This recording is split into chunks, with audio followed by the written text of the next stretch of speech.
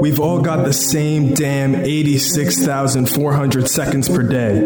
A few hours of wasted time here and there seems like nothing, but trust me, it adds up. Missed opportunity, untapped potential, inhibited growth and development. Time doesn't stop for anyone. Time doesn't discriminate. Time doesn't care about your feelings. The time is always right now. Get ready to be inspired. It's time for your daily dose of motivation. Let's go. Yo, this is your host, Michael Russo, aka M. Rudo. This is episode number 65 of the Motivation Movement podcast titled The Two Pebbles, Thinking Outside of the Box. Thinking outside of the box, a time-tested phrase intended to spur creativity and disruption. Thinking outside of the box is more than just a business cliche.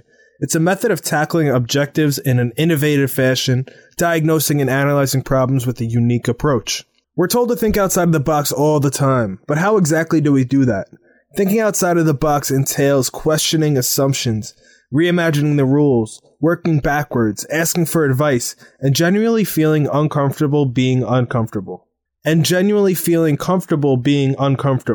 This method of brainstorming encourages you to explore all the possibilities, no matter how random or unconventional the idea may seem. Disruptive thinking of this sort emphasizes evolution, change, growth. The box in this context is the norm, and we want to burst through the edges of the box to remove all the self-imposed limits we place on our imagination. Original thought can only be produced with a blank slate, without boundaries. Thinking out of the box requires you to suspend yourself from all preconceived notions about who, what, when, where, why, and how. An open and flexible mind allows one to effortlessly adapt to unforeseen circumstances and or respond to unexpected situations. You do not need to be a genius to think outside of the box. By embracing little changes in your daily life, your problem-solving and analytic skills will naturally improve over time. With that said, today's quote is from George Kneller, a 20th century English author whom very little is known about, besides his contribution to the philosophy of modern education.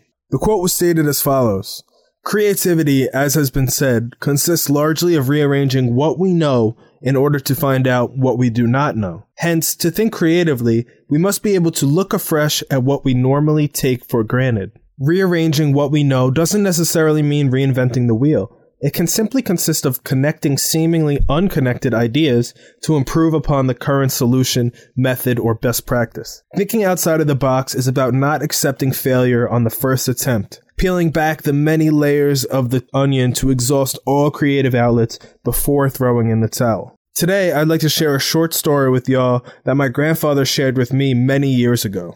It went like this. In a small Italian town, hundreds of years ago, a small business owner owed a large sum of money to a loan shark. The loan shark was very old, unattractive, a guy that just happened to fancy the business owner's daughter. He decided to offer the businessman a deal that would completely wipe out the debt he owed to the loan shark. However, the catch was that he would only wipe out the debt if he could marry the businessman's daughter. A little archaic, right? Needless to say, this proposal was met with a look of disgust. The loan shark said that he would place 2 pebbles, hence the name of the episode, into a bag, one white and one black. The daughter would have to reach into the bag, pick out a pebble. If it was black, the debt would be completely wiped, but then the loan shark would get to marry the daughter. If the pebble was white, the debt would also be wiped, but the daughter would not have to marry the loan shark.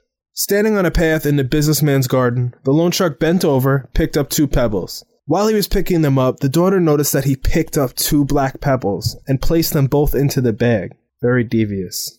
He then asked the daughter to reach into the bag and pick one. The daughter naturally had 3 choices as to what she could have done, thinking this in her head. 1, refuse to pick a pebble from the bag. Who knows what would have happened. 2, take both pebbles out of the bag and expose the loan shark for cheating. Or 3, pick a pebble from the bag fully well knowing it was black and sacrifice herself for her father and her family's freedom. Very noble. She drew out a pebble from the bag and before looking at it, accidentally dropped it into the midst of the other pebbles that were on the path.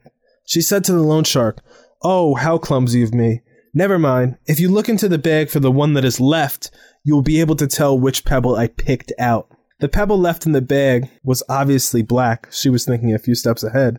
And seeing as the loan shark didn't want to be exposed, he had to play along as if the pebble the daughter dropped was white and clear her father's debt. The moral of the story is very simple. It's always possible to overcome a tough situation through creative, out-of-the-box thinking. In conclusion, my final thought for the day is that when outside-the-box thinking is successfully utilized, it has the capacity to produce brilliant and often game-changing results. Probably the most impactful effect of outside-the-box thinking is that it will keep you on your toes. It allows you to be more flexible and adaptable. Through training your mind to be open to the possibility of new ideas and or solutions, you'll be better able to handle the often crazy, complex, intense roller coaster that we call life. Don't for a second doubt the interconnectedness of people, resources, and information. The inability to make those connections and draw those parallels is what creates the challenges and obstacles that call for this sort of outside-of-the-box thinking. That is all for today's episode, folks. Let me know what y'all think using hashtag The Motivation Movement on social media. Tag Adam Rudo, and do not forget to visit my new website, mrudo.com. I want to hear your raw, uncut, and unfiltered feedback. Please do not hold back. I'm not sensitive. I can take it, and I very much appreciate the constructive criticism. If you come across a great quote you'd like to hear me talk about, share it. Tune in for new episodes every Monday, Wednesday, and Friday. Don't forget to subscribe to this podcast as well. Again, this is your host, Michael Russo. Thank you for listening in. More motivation, more hustle, more life.